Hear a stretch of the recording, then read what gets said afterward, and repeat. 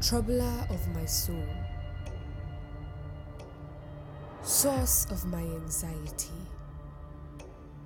food of my worries, steroid of my fears,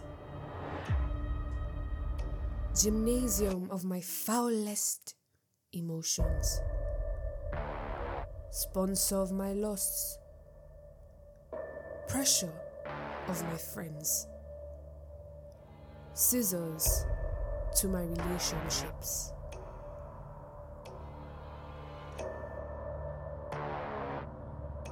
Money. Hey you. Happy new month. Welcome to the month of March. I just pray that this month is filled with blessings and prophecy fulfillment for you. And I wish you everything you wish yourself, genuinely. Disclaimer: I'm not here to give you tips on how to save or to give you finance management classes, financial education, not just to educate you financially. No. That's not what I'm here for. I'm simply here to talk about money, which is something I used to be very anxious about. You see, anxiety is not a good thing. The Bible in 2 Timothy chapter 1 verse 7 says, "For God has not given us a spirit of fear, but of power and of love and of a sound mind." This would mean that anxiety cripples the mind. It has a way of making you see things in a very twisted manner. When your mind is filled with negative emotions, your body doesn't respond very well. Your mannerism is affected. Your relationship with people is also affected. The way you view things is just wrong.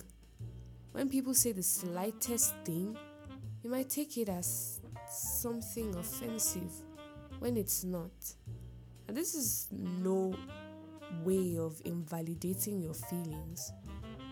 But there's just something that anxiety does to you that makes you blow things out of proportion. Believe me, I know. You might be wondering why I've been anxious about money.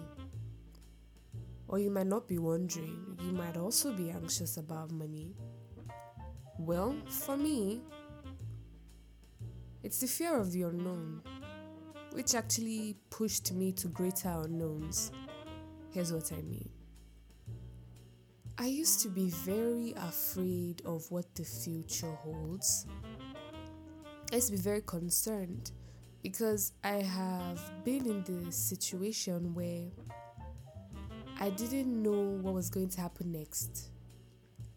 I didn't know where money was going to come from for a particular need, and I felt miserable, to be honest. I felt horrible. I felt the most amount of fear that I had ever felt, and I never want to feel that way again. And I had this genius idea that I would save. Saving is really good, to be honest. Very good.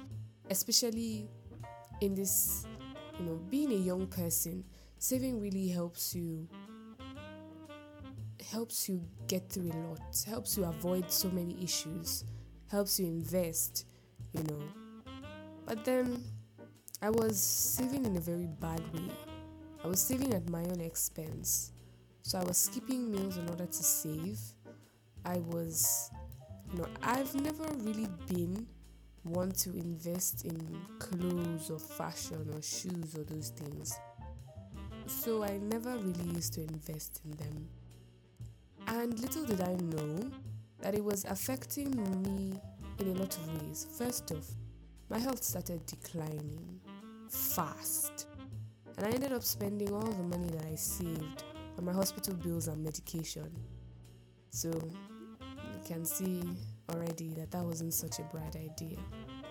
Also, I started realizing that indeed money had wings and money still has wings and it flies away. The Bible in Proverbs 23 verse 5 says, "In the blink of an eye, wealth disappears, for it will sprout wings and fly away like an eagle.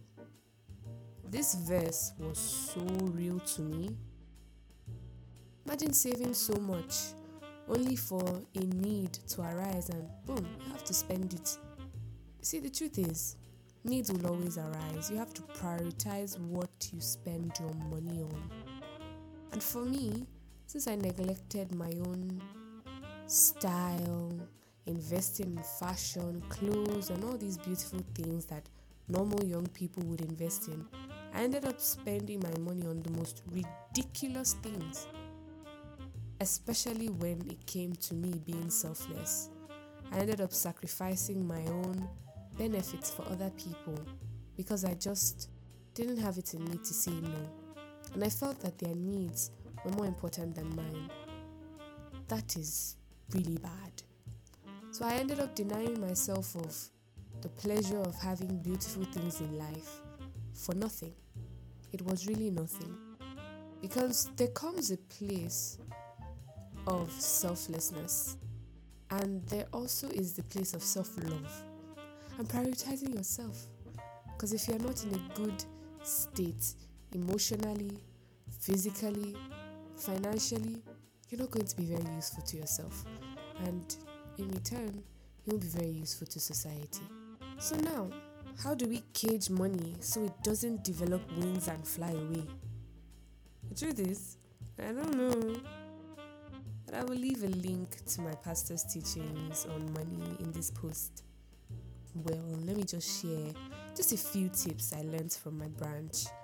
My resident pastor is a fantastic teacher and I really enjoy listening to him. And he said a few things about money. I remember the sermon was Roadmap to Kingdom Greatness. Money. And this subtopic was, how do we handle money? He began by telling us to recognize that it comes from the Lord. Oh, this has greatly helped me, especially at this time. It's really helped me to understand that I'm just a steward of money, really. All that I have belongs to God. If it flies away, well, it's going to come back because there are things that God needs to be done. And as his daughter, I have a responsibility to fulfill those things. So he has to fund, he has to finance. Definitely they will come back. Secondly, he said, recognize that you are a steward of the resources that God has given to you. Well, I believe I already just spoke about that, but just to emphasize, everything in my hands does not belong to me. It never belonged to me in the first place. For the earth is the Lord and his fullness thereof. I'm only a steward. I'm only taking care of my Father's business. I'm not responsible for losses, and neither am I responsible for gains. He's solely responsible. My responsibility is how I use his money. Third, what little has God put in your hands? If you're not doing anything with them now, when you have more, you will not do anything with them.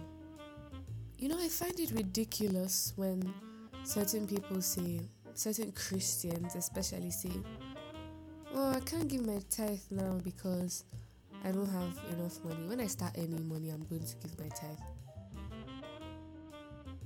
It's a lie, ba. It just doesn't work like that. You build with the little that you have. It's like starting an exercise routine.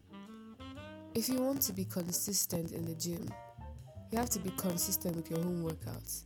If you're not consistent with your home workouts, you're most likely not going to be consistent with the gym. It's just how habits are built. You start small. You start with the little that you have. Same with money.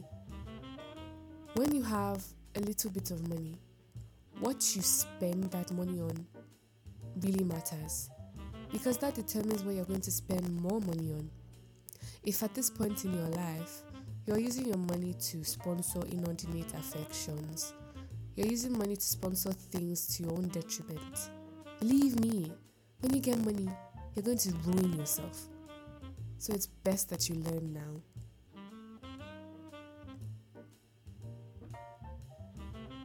It's important to be faithful and to be generous. I've learned this the hard way. Well, saying the hard way might make it seem like something hard. Well, it was, really.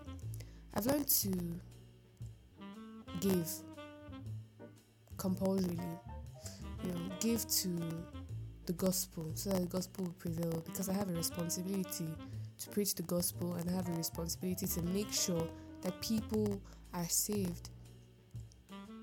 I have different responsibilities.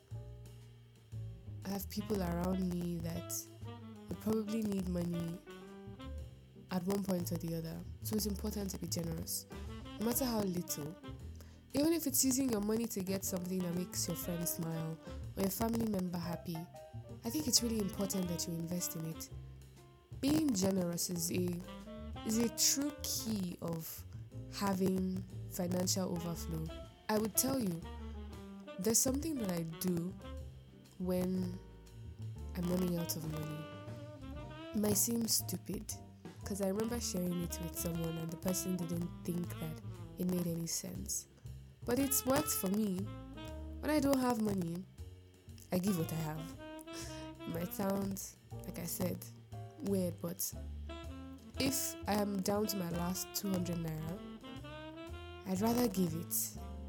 Maybe use it to buy a chewing gum for somebody, or put it in the offering basket, and it comes back well. So I think that would help you.